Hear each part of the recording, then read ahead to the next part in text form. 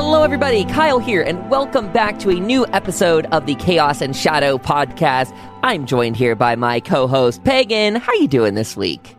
I'm doing really good. I'm excited to talk today. We are chatting about Indrid Cold here in a bit. Before we do, just a quick recap. A huge thank you to everyone that let us have a week off there. My dog, Louie, had to go in for some kind of sort of emergency surgery. He had a dental extraction. His tooth got all infected. So a huge thank you to those people out there that kicked in for the GoFundMe that's going on. Absolute bless you. Like, you got him in there to do the thing. We're still trying to raise a smidge more, so I'll leave that in the description if anyone wants it. But Mr. Lou is back to full health now. I think Pagan just seems... I think he's getting to be like happier than he was for months, you know, cracked tooth. Like, you have no idea, it hurts, but like, yeah, he seems much lighter. I could totally feel it. Right? I could totally understand how he feels because, you know, when you get like an abscess tooth or you get like a cracked tooth, wisdom tooth, whatever it may be, it's just painful for us. And, you know, try being a being who doesn't know how to communicate in English. I know, the poor boy.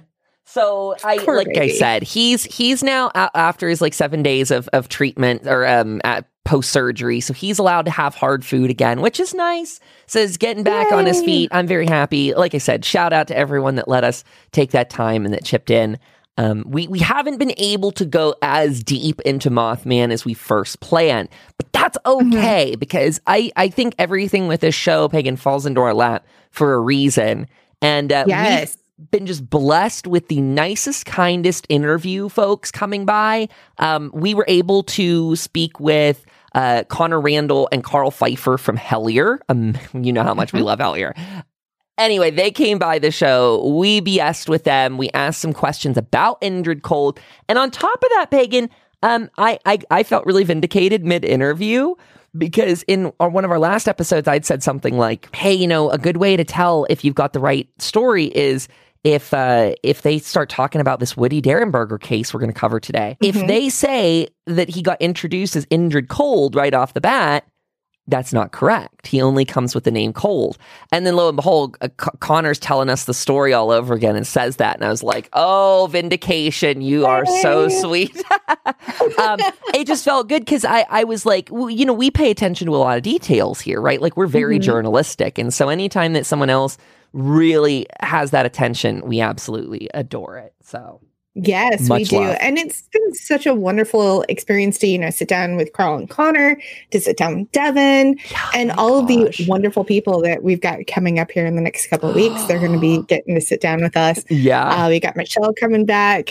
Katie's eventually going to be coming back with us. For those of you who are some of our OG crew, you'll remember Katie Webb. She was wonderful. She sat down for a couple of interviews with us. Eventually, Laura Tempest Sackroff is going to be back later this year. She's got a new book coming out. And we've got some other really cool announcements coming up, but we can't tell you about them yet. Oh my gosh. Yeah, I can tease one more. That one of the next episodes you'll get will be Tobias and Emily Whalen talking about the Lake Michigan Mothman. We've been sitting here talking about their book all morning, so we're like already have that mentally checked off on our thing. But you guys out there listening are going to have that probably... We were doing the Friday interview sort of thing, but we're looking at dropping those on Mondays a smidge more, just getting them as part of the regular routine so that we don't break our schedules because we want to incorporate a lot more interview folks into our lives. I would expect you get that about the 8th of March, the Tobias and Emily. And just an absolute a massive shout out before we dive right in here that... We've been having people reach out to us about coming on for interviews. And I mean, thank you so much. Like, it is so amazing that people are putting their trust in us to come and like tell their tale. Like that just says a lot to me that people feel comfortable. They listen to it. They like it to the extent they want to join in. So you mean the world to us, every listener out there. We're going to do our best to give you a fun Indrid Cold story today.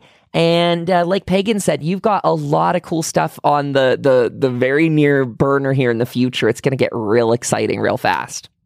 Yes, we have so many cool things and so many other doors continue to open that, you know, we're just trying to see where we can fit all the really cool stuff in because every piece that's getting kind of dropped in our laps is so amazing and so awesome that we're just like, okay, we've got to find a spot to fit this in. Where can we do this? Let's do it right now.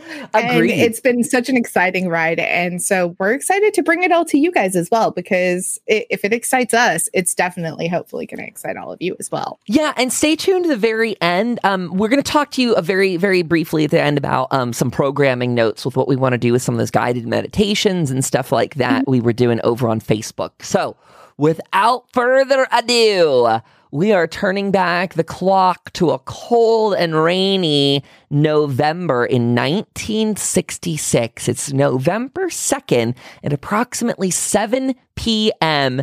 as Woodrow Derenberger, or as we'll be calling him, Woody, is driving his van down I-77 to Mineral Wells, West Virginia. He's on his way home when he sees a ship coming up beside his truck. He's talking about seeing it in the rear view and thinks it might be a car at first, but then it pulls up next and it passes. He notices, in this case, Pagan, very weirdly, to a lot of our stories, he notices no lights with it. Clearly knows it's nothing he's seen before, but wasn't frightened by the encounter. At least, I don't know that fright ever comes in, but I'll say he wasn't even bothered by this until it turned crosswise across the highway. So, it went from being like elongated next to him like a car would be to actually flipping out in the middle to cover the whole road. Now, it was so big, he noted, that he couldn't get past on the shoulder of the highway. So for scale, everyone out there, you can kind of imagine this was a big thing. Now, at this point was when he had to slow down. Of course, something's blocking the road. Got to stop. Again, not really fear, but just the confusion of what's happening.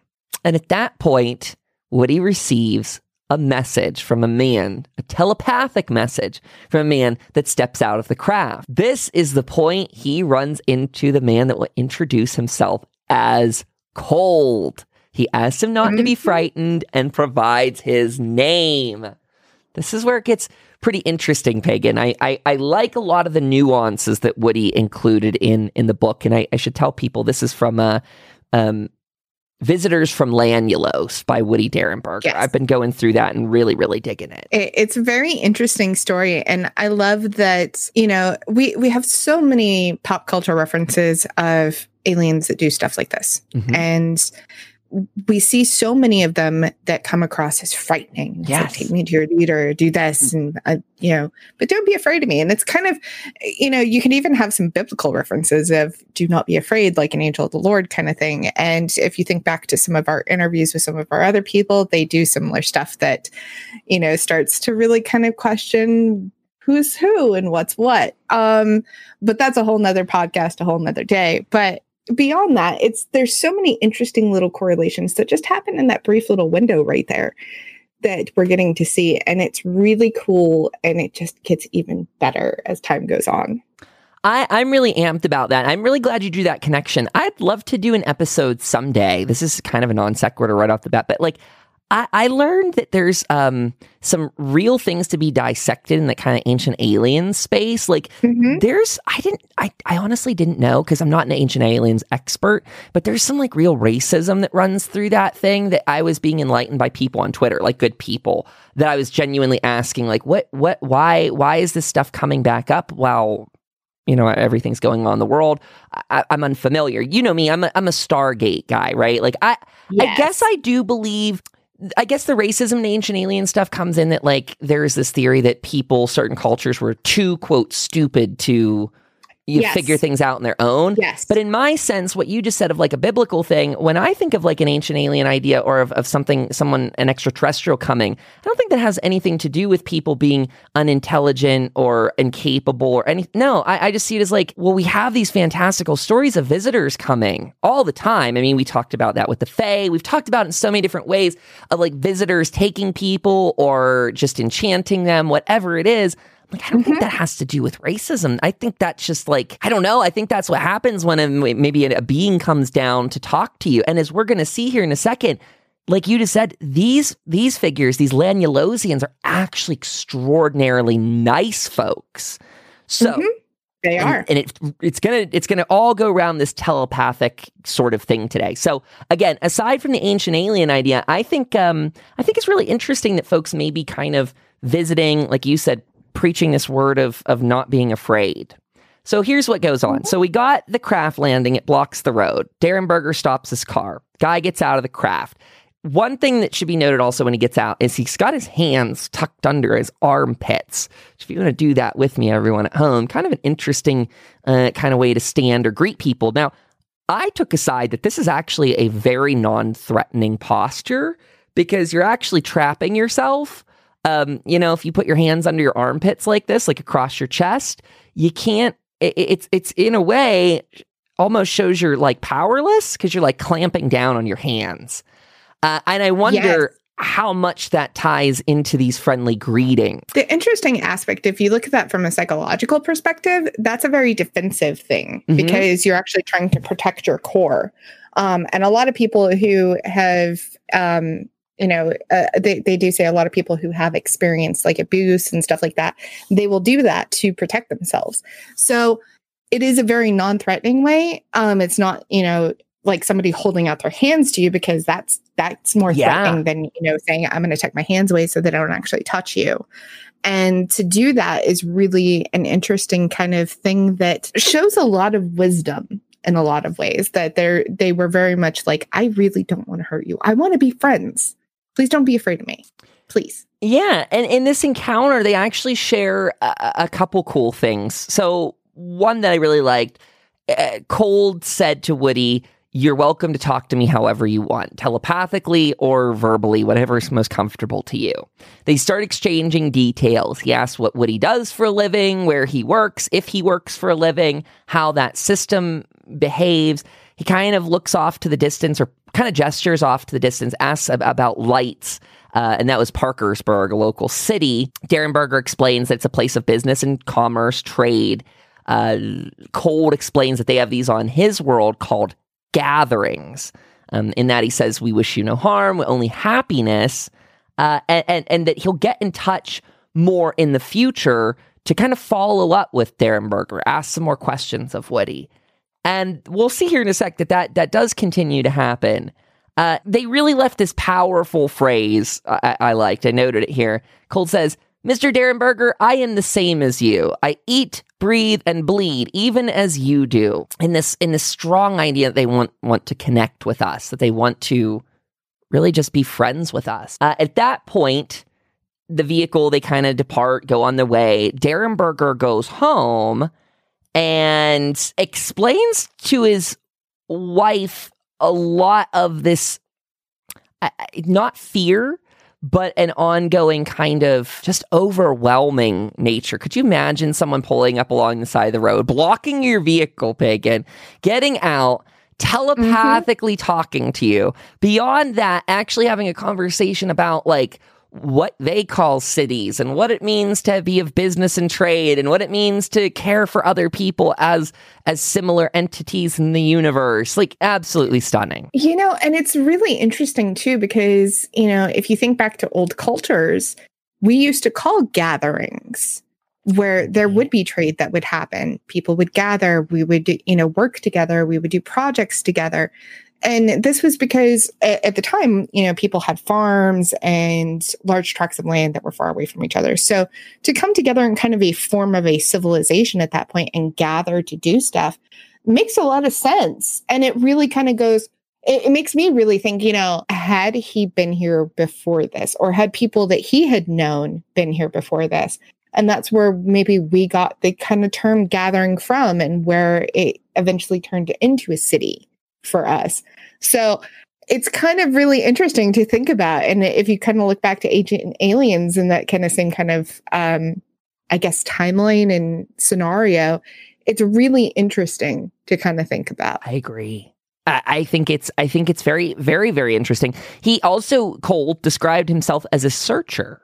That's a word he used for himself. So to that point, Pagan, I don't know, maybe I'm not completely done with the book. I've not had as much time as I'd like to do it, but it picks up. Visitors from Lanyulos, if you're doing it in audio format, is only about 3 hours. But I found the beginning. I listened to it a couple times, this first encounter, and I'm glad it did, because it's really sunk into my head a lot of these different little nuances, and I think that's really important.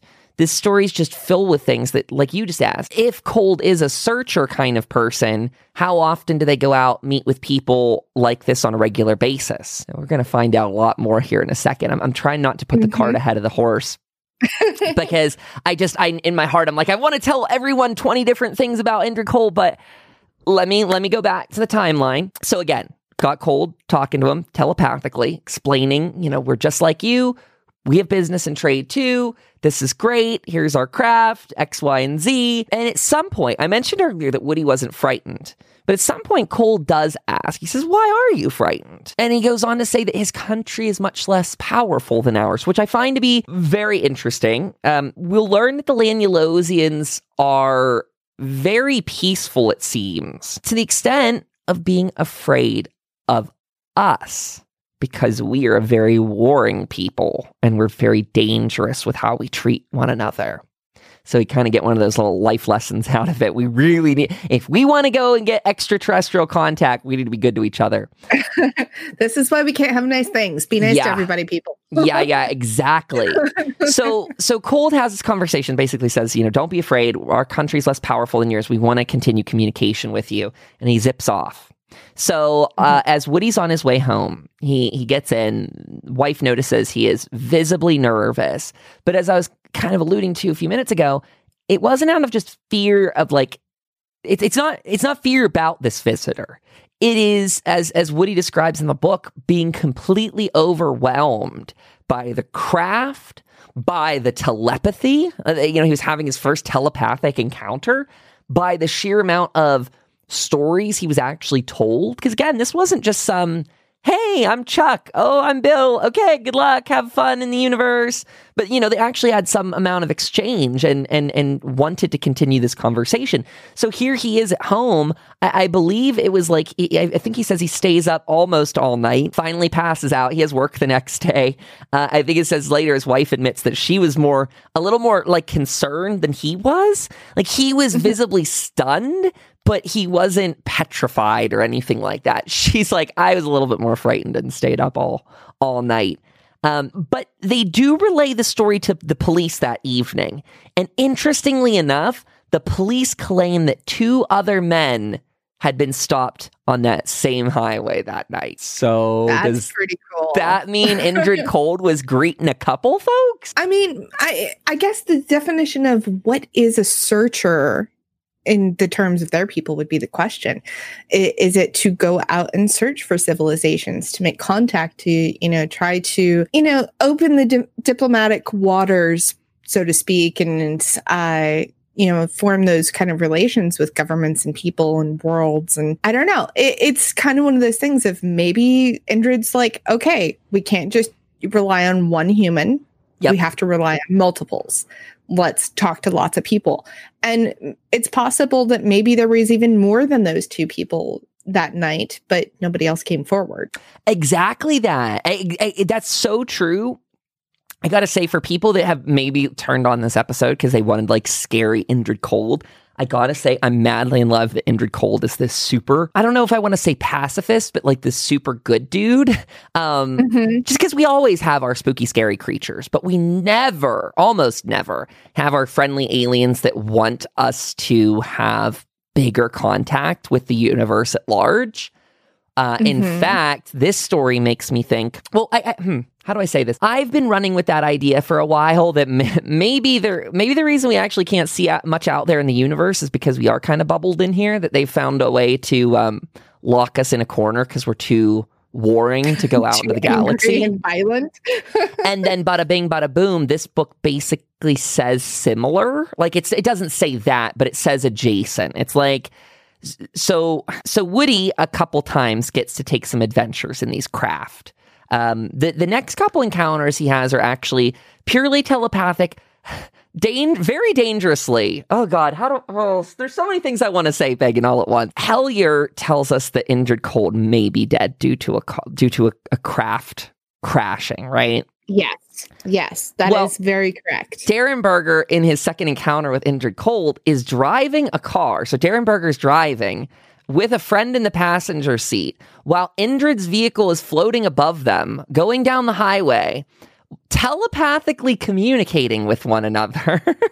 And this is before cell phones and texting and driving was an issue, but telepathy and driving seems just as dangerous to me. And in the book, I kid you not, like I'm laughing because it's cute to me, and I love Indrid Cold.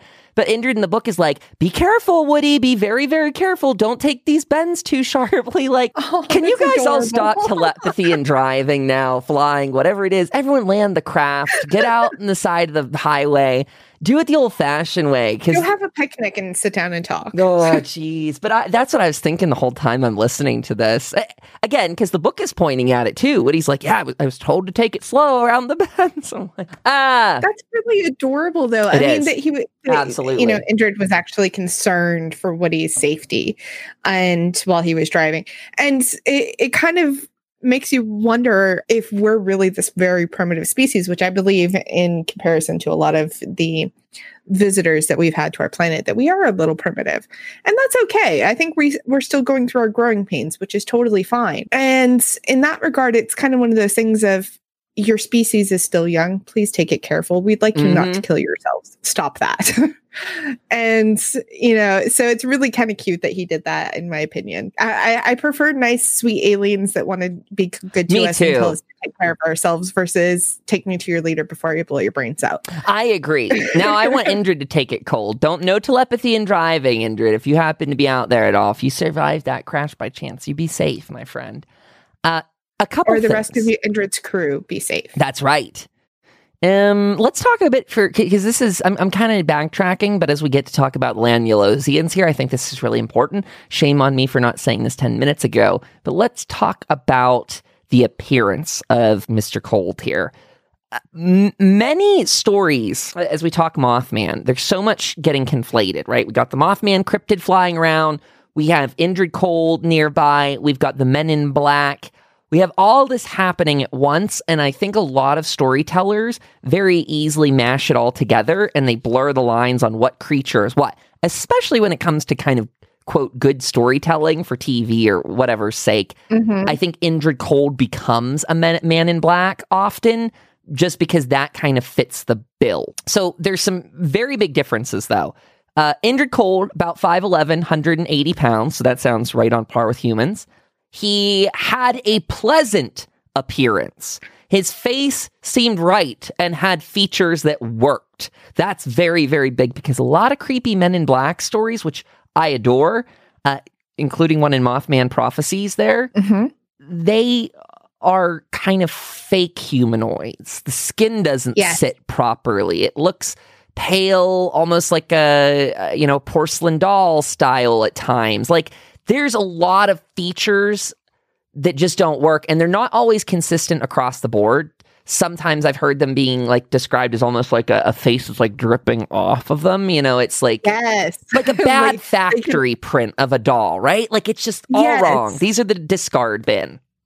Or a plastic doll that got too close to a heated source or something like that. So it's very bizarre and kind of disturbing in those regards. And, that's why I think when you hear about the Men in Black stories, people get really terrified of these Men in Black. And I think it's their generalized appearance, not that they're being threatening to these people, which they were. But ultimately, I think it was more the appearance that scared people because they didn't look normal. Right. They're like facsimiles of humans, just not the real deal. And again, drawing a big separation line, Indrid was, or in this case, again, Mr. Cold was not that type. He had expressions that changed, looked normal, had a tan, had dark, thick hair that was combed back over his head. So this, just to draw that line in the sand, Indrid Cold does not appear to be a man in black as the typical type. The smiling man sort of thing that was given to Indrid, more attributed to him through another sighting. I'm drawing on a little bit of memory here, but I believe roughly the same night that Darren Berger had that first encounter in 1966, I want to say further up. Maybe it's New Jersey or New Hampshire. I want to say New Jersey. I think it's New Jersey. That sounds correct. That they ran across that man along the side of the road there or something, right? And he had that super grin on his face. I think we actually talked about that in one of the last episodes. But yeah, Indrid, not Man in Black. So eventually, I would say probably the more Smiling Man would probably be more Men in Black to me, because the stories of the Smiling Man, his smile was larger than a normal human's. Yeah, if I remember correctly. That sounds and right. It was just really unnerving and really terrifying. And they kind of were like, oh, it's the same person. But was it? Maybe the Men in Black knew that Indrid was doing this. And they're like, here, we're going to go shake it up and scare the crap out of these people so that we throw off his game. And which totally gets into the crazy, like the third order stuff that like Indrid's being chased and all this other stuff. So if you watch Hellier, you'll understand. I can't explain it any better than they do there. Please go check that out. But ultimately, it's a very interesting story in a lot of ways. So if that's the case, maybe that's what's going on. But I don't personally believe that the Smiling Man is Indrid Cold. No, I don't think so. So I looked it up. This is not 100% fact checked what I'm about to read, but it says that possibly the first Indrid Cold encounter happened on October 16th, 1966, when two boys, Martin Munov and James Yanchitsit, sorry, I'm butchering names, in New Jersey were walking on 4th Street when they saw a surreal figure standing near a fence. As they walked closer, the figure was a tall, bald man wearing a metal green suit who was staring right at them with a huge grin. The idiosyncratic man chased them until they got away from him. Then UFO sightings were later seen in the area. The chasing aspect does not seem Indrid Cold at all. No. And if that were him, why would he not telepathically communicate with them, being like, hey, how are ya? Fun anecdote of whatever. I'm just telling this fun anecdote now. So Indrid Cold, according to Darren Berger, had so much fun. Like, again, they really want to be friends with people. So at one point, he's talking, he talks with Woody and shares telepathically a story from earlier that day where he's actually having a hard time relaying it because he's laughing so hard mentally. But they're flying their vehicle openly over a highway or something, trying to get humans to see them, which I think is really interesting. So Indrid and his crew up there flying, trying to get people to see. Finally, this couple pulls their car off to the side of the road. He somehow notices that the woman she's more receptive to the telepathic notions, or at least like in sending them. So she's basically broadcasting her mental signal, right? And he wonders if she's as good at receiving. So he sends her some sort of message, and the next thing he hears back is she yells to her husband that she peed herself, and the crew up there in the ship just starts laughing so hard because they accidentally made this woman wet herself while trying to telepathically communicate. Which, again, you think Indrid Cold, spooky, scary, but here they're accidentally joking. They made this lady pee. Whoopsies. So awesome. I mean, it's not awesome. I feel bad for the woman that she got so frightened that she peed. But at the same time, I mean, come on. They weren't trying to actually scare her. They were just trying to be friends. But because humans are so closed off, which it's really interesting that she was broadcasting, which is, broadcasting is something that we talk a lot about in the occult scenarios with basically having your psychic senses open. So in that regard, that's really interesting and begs a lot more questions for how do psychic people interpret more alien communication than an average person. So there's a lot of questions in that encounter by itself, but that's still really cute and humorous. And I say it's really cute because they weren't trying to scare her and they thought it was funny that they accidentally did it. And they're like, oh shit, whoops. It's great. It's a great scenario. And this is just such a wholesome version of Indrid Cold. I know. That we don't get to hear. We get to hear the scary version. And I don't like the scary version. I know. The happy version. Well, let's talk a little bit more about how great their planet is, because I'm ready to go to Lanulos. Let's go. So Woody gets taken there at least once. Oh, okay. I'll go further and say getting him acclimated to the ship was a nice process. This was no scary, like we're going to chuck you on board sort of deal. Woody describes it about 12 to 20 feet high, about 45 to 60 feet long. He said it resembled an old kerosene lamp chimney. So those are kind of the chimneys, like they have a little bulge thing to them. Go Google a picture of that. It was dark charcoal gray, and only the door that Indrid Cold came out of was seen. It had a soft fluttering noise when the ship was near. So again, we hear about silent crafts. This one was not totally silent. Woody gets invited on board the ship at a point, and actually is allowed to kind of fiddle around with things. Like he presses the button to close the door and all kinds of stuff. He tells an anecdote about when he accidentally closes the door, he has like a momentary flicker of fear, like, oh my God, they're going to fly off. They've got me now. They've got me. And Indrid's like, we're never going to fly off without your consent. Like, this is, you're in control here. We're fine. You do your thing.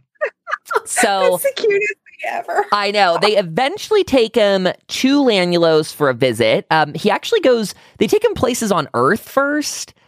He sees the Amazon rainforest, I believe. And at one point, awesome. I thought this was interesting. At one point, they fly over Iraq.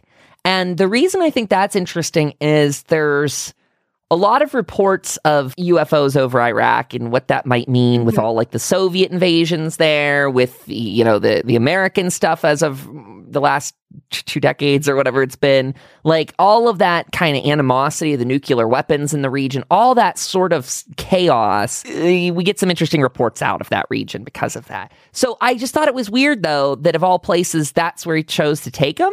I think I would have batted less of an eye if he took him to France or something for some reason. I just wouldn't have thought much of that. But again, it's that weird, like Iraq war, bombs, lots of countries involved that all have big intelligence programs. Who knows what's going on? Also, the Mesopotamian thing also very interests me. And if that's like the quote cradle of life of some gods and all that history, like I'm just fascinated by what's going on underground over there. So, getting back to what pardon my diversion there. So they're going all around the world. They go off to Lanulos at one point. Doesn't get to land, but he does get to see it. He's actually able to wave out at some sort of window at people. They, see him wave back.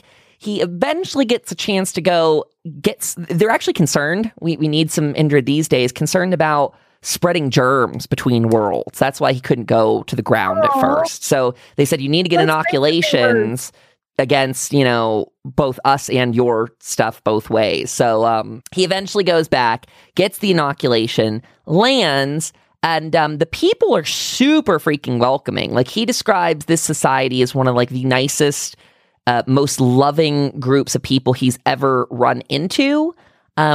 He talks about they do have a fear of him. On the contrary, like they're super loving. They're not, not giving him love, but they telepathy with him in some conversations about being afraid of Earthlings because we're so known for being warring. Yes, I think that that's very, very true with us because if you think about it, like every country on this planet at least once has thought about going to war with someone else. Yeah, if not has gone to war multiple times. So I can totally say that their fears are justified in that regard. And it's very interesting. I do have one question, though, since I haven't gotten the book yet.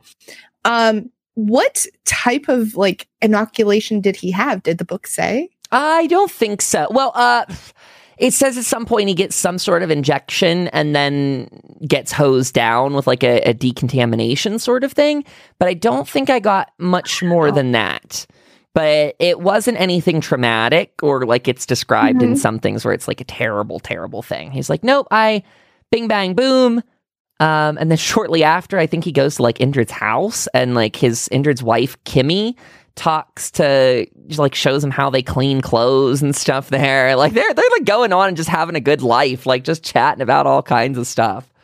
They were good friends. And it's funny, if you guys watch Hellier season 2, you actually get to sit down with Tanya, Woody's daughter, and she actually says that they are lifelong family friends. She knows his sons very well.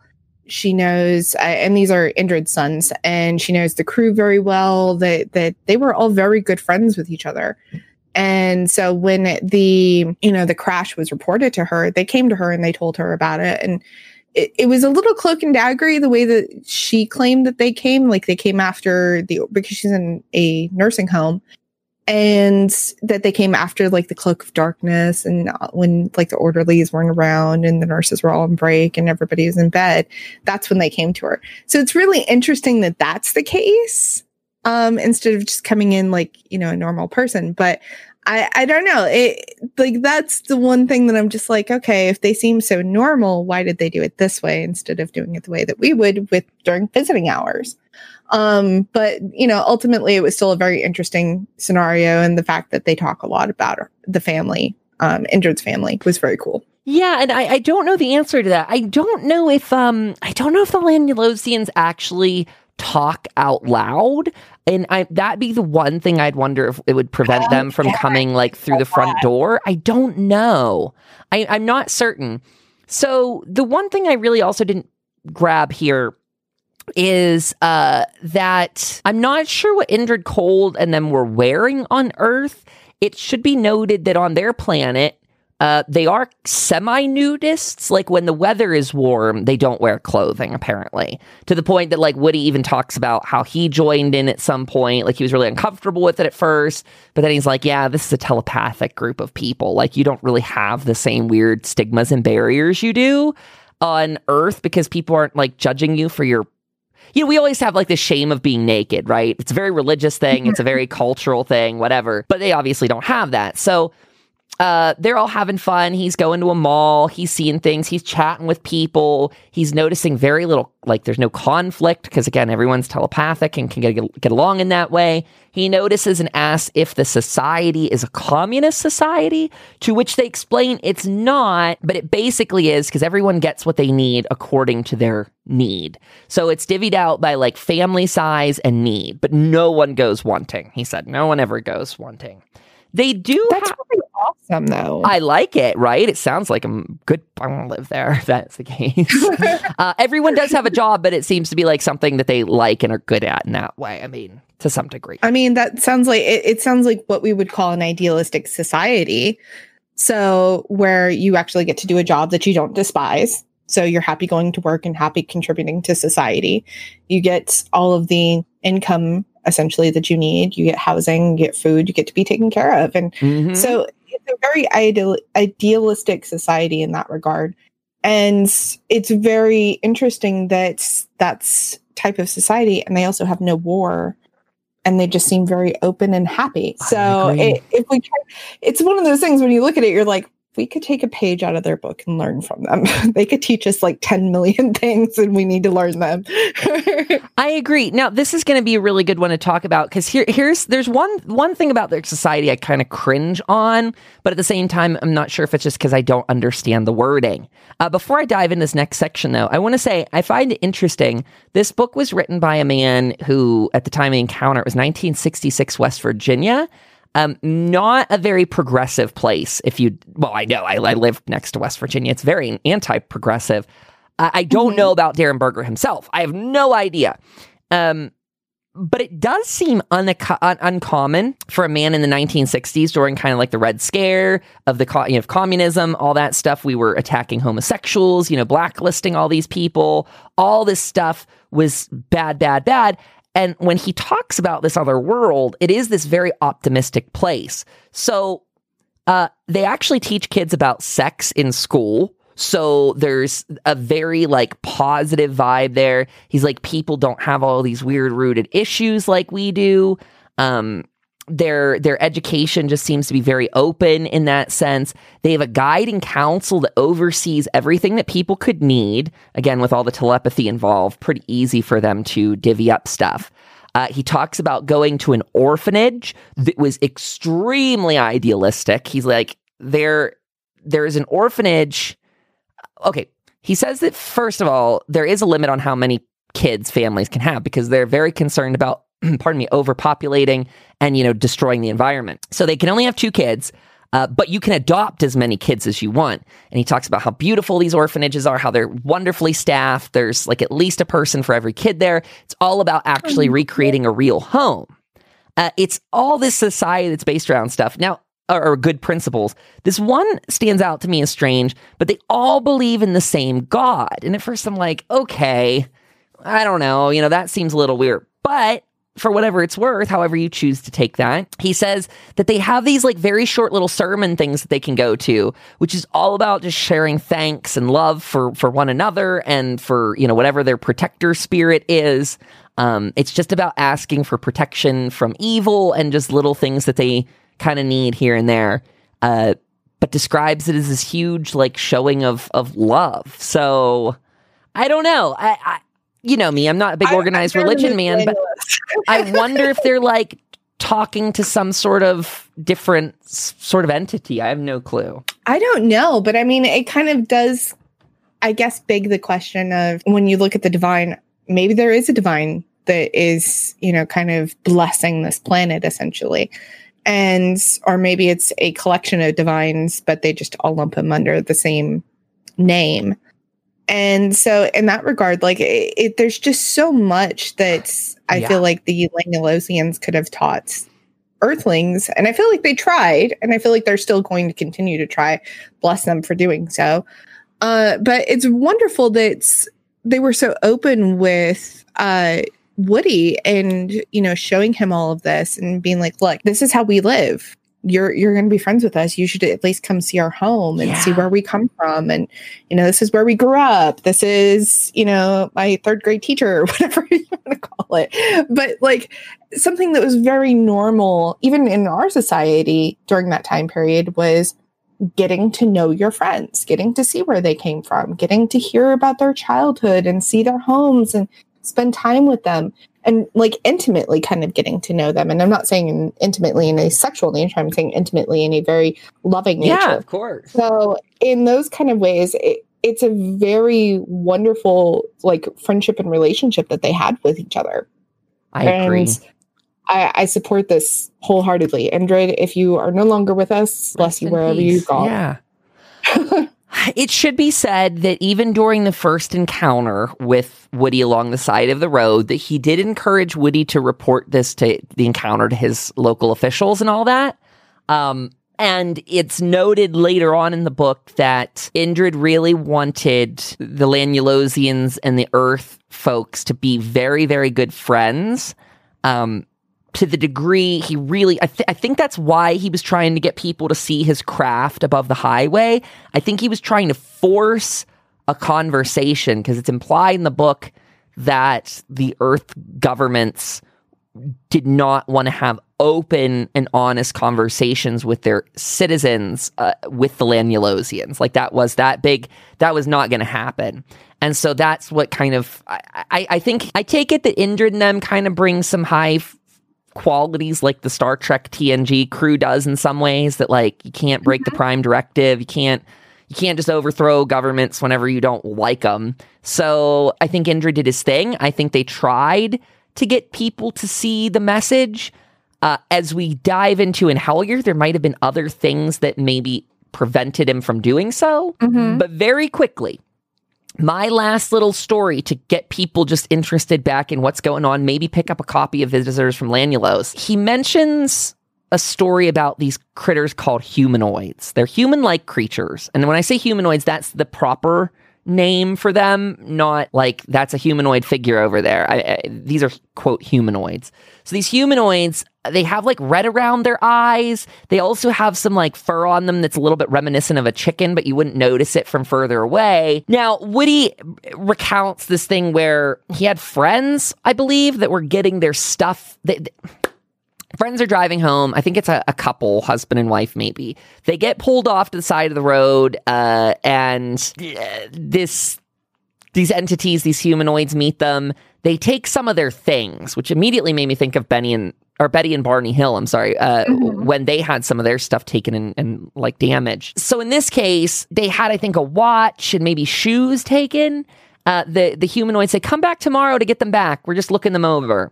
So they leave, this couple, kind of sort of in a daze, almost like the Hills. They somehow talk to Woody about this. Woody could at the time telepathically reach out to Indrid very easily. So he sends out a message to his, his buddies from Lanulos and says, hey, what's going on here? Who are these other people? What's being stolen? Or he actually thinks it's, Indrid and them. Like, are you guys taking this stuff? What's happening here? Indrid meets up with them. Interestingly enough, one of their meetups is at the end of a highway under construction, which is something, liminal spaces and all that. Mm-hmm. And explains what the humanoids are. Indrid and the crew chase them off, explaining that they are visitors from outside of our universe, is what the book says. They had apparently pink ships that Woody says were reported all over the US and other countries at that time. I have not seen this myself. I haven't looked that up. So if anyone out there knows about these pink ships in the 1960s, let me know, because pink doesn't ring a bell. But apparently, after the scare-off, they were not seen anymore. Like, Indrid and them scooted them out. Basically, these humanoids have a policy in their planet that, like, the last person to touch something owns it. So they're not malicious evil, but they do have a thing. They're very Fae-like. If you're a Star Trek fan, they sound a little bit like the Ferengi in a way. Like they're trying to like just lightly swindle you out of things, exactly like the Fae, right? Just lightly take your stuff, and then who knows? And that is kind of what happened to the Hills. It makes me think of when Betty had that tablet. Or whatever that thing was she was going to bring home with writing, and they kind of take it from her last second. It all made that come to mind, and then the book, he says that Indrid confirms that these humanoids were the ones that took the hill. Oh, wow. That's cool. So that's the last I've got for everyone. I leave you with that little bombshell that Indrid Cold thinks the Hills are abducted by humanoids. I think it's really cool that he knew the story of the Hills. And I don't know, because, totally different time period. I don't know exactly how the press would work if like the Hills story was very nationally reported at that point, or if it was just more kind of like statewide and locally reported. But either way, that's still really cool that Indrid knew of the Hills and knew that, yes, these humanoids were those types of creatures, which is interesting, and it kind of makes me go, have the humanoids returned? Are they still coming around? Are they completely gone and they're like, no, you guys, the Lanulosians can have Earth, we'll just go somewhere else? That is a lot of questions. Yeah, there's a heck of a lot of questions that come up because of this, and I gotta say, I'm so interested to just continue to learn more. I think for people out there, I hope we didn't burst anyone's, well, I don't know, maybe I hope we did burst your evil Indrid Cold bubble. I think you can still absolutely have spooky times with the Men in Black, because the Men in Black are absolutely tied into Mothman. They are, I can think of at least 2 encounters, specifically one in Mary Hyre's office where one comes in and specifically is like, do not write about these stories anymore. And Mary Hyre being a badass is like, you're not going to stop me. Now, unfortunately, Mary Hyre did not live much past the bridge collapse. So I like, she's like one of those characters I freaking dig, but I don't know. Did that have something to do with it? Like, I'm not trying to make light of someone's, passing, though this was in the 1960s. Like, there's so much going on, and I think that's what makes this case wonderful, is the depth of it. What did the government, what was their involvement? What about these other people? What about these extraterrestrial governments that apparently are involved? What is what? And, are the Lanulosians the same UFOs that people were seeing around Mothman? Or is it different ones? Is it the others, like the Third Order, or the humanoids? Who are these other, ships? Where are they coming from?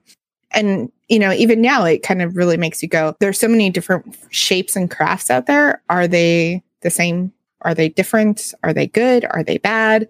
Who are they? Why are they here? Are they just here to say hi? I mean, there's a lot of questions, and I think it'd be really cool to have some more modern day evidence from these folks, but I don't know if we will. I agree. I heard Greg Newkirk say something very recently that was like, if like the UFOs are trying to get people's attention, like that's why they're out there floating around. And I just shared with you, Boing Boing has an article from February 22nd titled, "An American Airlines crew reportedly saw a cigar-shaped UFO yesterday, similar to the video from 3 years ago." I should also say our friends over at the Singular 14 have this article too, and they submitted a FOIA request. So pay attention to their site, Singular 14 Society. They will have more. But basically, so February 22nd, it was this article. What's the actual date of the thing? February 23rd. That's weird, right? Why is it a day? How's the article published a day before the actual thing here? I'm sorry, that was no, you're fine. Oh, 21. There we go. Okay, so the incident happened on the 21st. The article came up the 22nd. They probably amended it on the 23rd with these updates here. That's what it does say update at the front, so I just can't read. Sorry. Anyway, February 21st, American Airlines flight is happening, and a tic-tac shaped craft goes over their plane. So much so they radio it into the tower and ask if there's anything else flying up there. Described it as a long cylindrical object that almost looked like a cruise missile when the plane was flying over New Mexico. Makes me wonder, it all makes me think back to this like Lanulos, Indrid Cold stuff. They were good people trying to spark a conversation, not trying to abduct people. I wonder, I don't know how much I buy into Woody's book. I'll be honest. I step away with a fractured brain being like, part of me absolutely wants to believe this. But another part of me also sees parts of it as very whimsical and potentially very, very, fictitious. I'll be honest. I don't feel the fictitious vibe so much as I get that response from other people. I feel like that he did his best to describe a very, and I'm not saying supernatural in like an ghosty scary. I'm saying supernatural as in something that is not natural to our world. Yes. So I feel like he did his very best to describe a very supernatural experience, and it's just, I find it super cool. I'm a believer. I probably will be, but maybe, I'm a weirdo for being a believer, but I like being my weirdo self. So I support it. I am too. I think that, when it comes to Indrid Cold, he was an awesome individual. The Lanulosians sound awesome. And I'm sorry that humans are such buttheads that we can't have nice things. So please come visit. I agree. Come visit. I think that's the thing. This story really fits into my personal jive of how I see things, which is I do see us humans as so destructive that like I would not let us out of our own solar system at this point. Like I love outer space, but also as a good moral, ethical person, I know that humans in 2021 have shown no meaningful progress towards ending slavery, ending the destruction of environments, of animals. I would be the big trademark Satan if I said, yeah, go out there and colonize the galaxy, because I'd be also condoning thousands, billions of lives to death, right? Like I would be the trademark evil. And so I'm like, I love the idea of colonizing, but we got to fix ourselves at our core level first. And that's what this story weirdly touches on, is like when we're greeted on other worlds and they're like, oh yeah, you're kind of evil colonizers. You're not going to kill us, are you? I think Derenberger actually tries to explain at one point in the book that it's more of the governments that go to war, not like the individual folks, not the individual people. But that's obviously hard to explain. I mean, we do that sort of judgment all the time. We consider people's governments to be the same as the individual that lives in them. And that's not true, not fair. And I think it all just goes back around. We gotta be good humans to each other, to our animals, to our planet. And yeah, that's where I'm gonna leave it today, Pagan. To our visitors. Supernatural. Yeah. Of all supernatural kind of experience, I feel like we should be nice to our visitors. I agree. Wholeheartedly. They'll be nice to you if you're nice to them, hopefully. I agree. I think this was a gorgeous episode on Indrid Cold. I really hope I got a lot of the facts right as per they are relayed through Woody Derenberger's book, Visitors from Lanulos. Highly recommend you check it out. Check it out. It's on Audible and Amazon, probably on a lot of other bookseller sites as well. You can use our links to get that. So if you go to chaosandshadow.com, we have links that have the book. Pagan throws that into the show notes for the episodes. Yes. So chaosandshadow.com/news. You can get over to our blog there, where we have taken a little bit of time off in February to rest the brain. But here's the part where we talk to you about what we're thinking. We were doing Facebook Lives on Sunday nights February had a lot happening on Sundays between Valentine's Day and Super Bowl. So what we're actually thinking now, Pagan, right? We're going to maybe consider making these into evergreen style YouTube videos and stuff. Is that where we're headed? I think that's eventually where we're going to be headed. I think we may do one final guided meditation on Sunday. You guys this will be past by the time you get this episode. 28th. It would have been Sunday the 28th. Yeah. But from there on out, you can probably just go ahead and look forward to YouTube videos from us. And they will be all embedded in the blog. You can just go again to chaosandshadow.com/news. That's where they will be. They will be posted up on Sundays. We will continue with our Occult Sunday theme.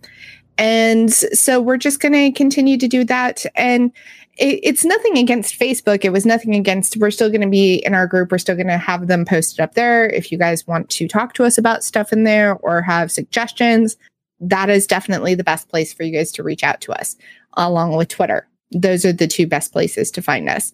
So in that regard, definitely join the group, definitely talk to us, and continue to enjoy the content. And we have so much other cool stuff in the works that you guys are just going to be overloaded with amazing content. We are in the best ways. Booked on interviews until like May, I think. We're kind of booked through May on interviews, which is just wild. I think we're like almost to June, yeah. So, and we have a couple people coming back around, but these are folks we haven't talked to in 6 months. So it's like a long time since we've had them back around. And then we've just interspersed so many cool new folks coming up with some of their conventions that we're going to be talking about, some of their projects. I can tease that I'll be involved in a certain convention-y way this summer that I'm very excited for. I'll give you more news when I can about that, but it's something Pagan and I will be attending, and we hope you do as well. We'll keep you posted on all these different things. We absolutely want to bring interviews in as more of a way of doing the show. Like, we like our investigative stuff, but we love talking to people that actually have done hands-on investigations too. Yes. So in the future, one of the things that we've been tossing around is, like we did with the Mothman case here, how can we start bringing people to the show to talk about things that we want to know about, if that makes sense? Like, if we're like, have a wild hair to talk about Indrid Cold, who do we call up? Well, we got actually a lot of friends that do Mothman stuff, so we tap them and bring them by for it. So that is the plan as we go forward, to continue doing investigations, continue doing some of them on our own, but also where we can really, really synergize with our listeners, with our friends out there doing the investigations, bring everyone by for a chit chat. Yes. And a big part of that too is, Kyle and I can't really get out and do the investigative work ourselves. So we're very limited in our investigations. We have to rely on, information that's coming from external sources that's already been done by someone else. And even then, it's kind of questionable whether or not that information is 100% reliable without doing the investigation ourselves. Mm-hmm. So having, good friends who have gone there, done the investigation, who can relay their stories to us and talk to us about that just kind of really gives these investigations a leg up in a way that we can't give you, because we can't go out and do the investigations ourselves right now. And so we absolutely love sitting down and talking with our friends, and we're looking forward to talking to more friends. And we have so much other cool stuff. We've also got some other cool stuff that's going to be coming to the blog fairly soon. We're going to be doing some highlights on a lot of our creator friends' art and their creations, because there's so much cool stuff that's coming out, and we feel like it just deserves the most awesome attention. One of the first pieces I'm actually working on is from a good friend of mine, Alex. She gave me permission to actually highlight a embroidery piece on Mothman that she did for her husband. Oh, that's amazing. Look forward to that. We've also got some book reviews that are going to be coming up as well. And some book lists. Book lists, book reviews. We got some guest bloggers that are going to start coming by and doing some of their pieces. So here's the deal. Here's the TLDR. If you're out there and you're confused what Chaos and Shadow is doing, you need look no further than the news at any one time. That is going to be your surefire place to collect all of like the hard information on the show. If I admit, we don't always toss it up there if we're going to have a week off, because that'll usually go up on Twitter. But if you're like, what did I miss? What happened last week? I'm out of the loop on this. click that blog, because we've done a good bit to organize it too. So the tag should work decently. We do our part to link all the other past interviews and stuff at the bottom where relevant. So dive into that content, just absorb that all. Leave us some reviews, by the way. If you want to leave a 5-star review, that'll be my final ask of the day. Go over to iTunes, go over to wherever you can, whatever platform, whatever they use, because everyone's got something different these days. But give it a like, give it a 5-star, write up a little bit about why you like the show. That stuff all helps us get more listeners. And most importantly of all, share it with some friends if you got it, because, that's what we're after here. We're building friends. We're building a community. We're building a whole place where we can just share our weirdness and, most of all, our care and compassion for one another, the planet, and all the animals here. So, Pagan, what do you say we get out of here? Wish these people a great week. Thank you for listening to us, folks. You make us have these happy times. So, thank you. Talk to you soon. Thanks, everybody. Bye.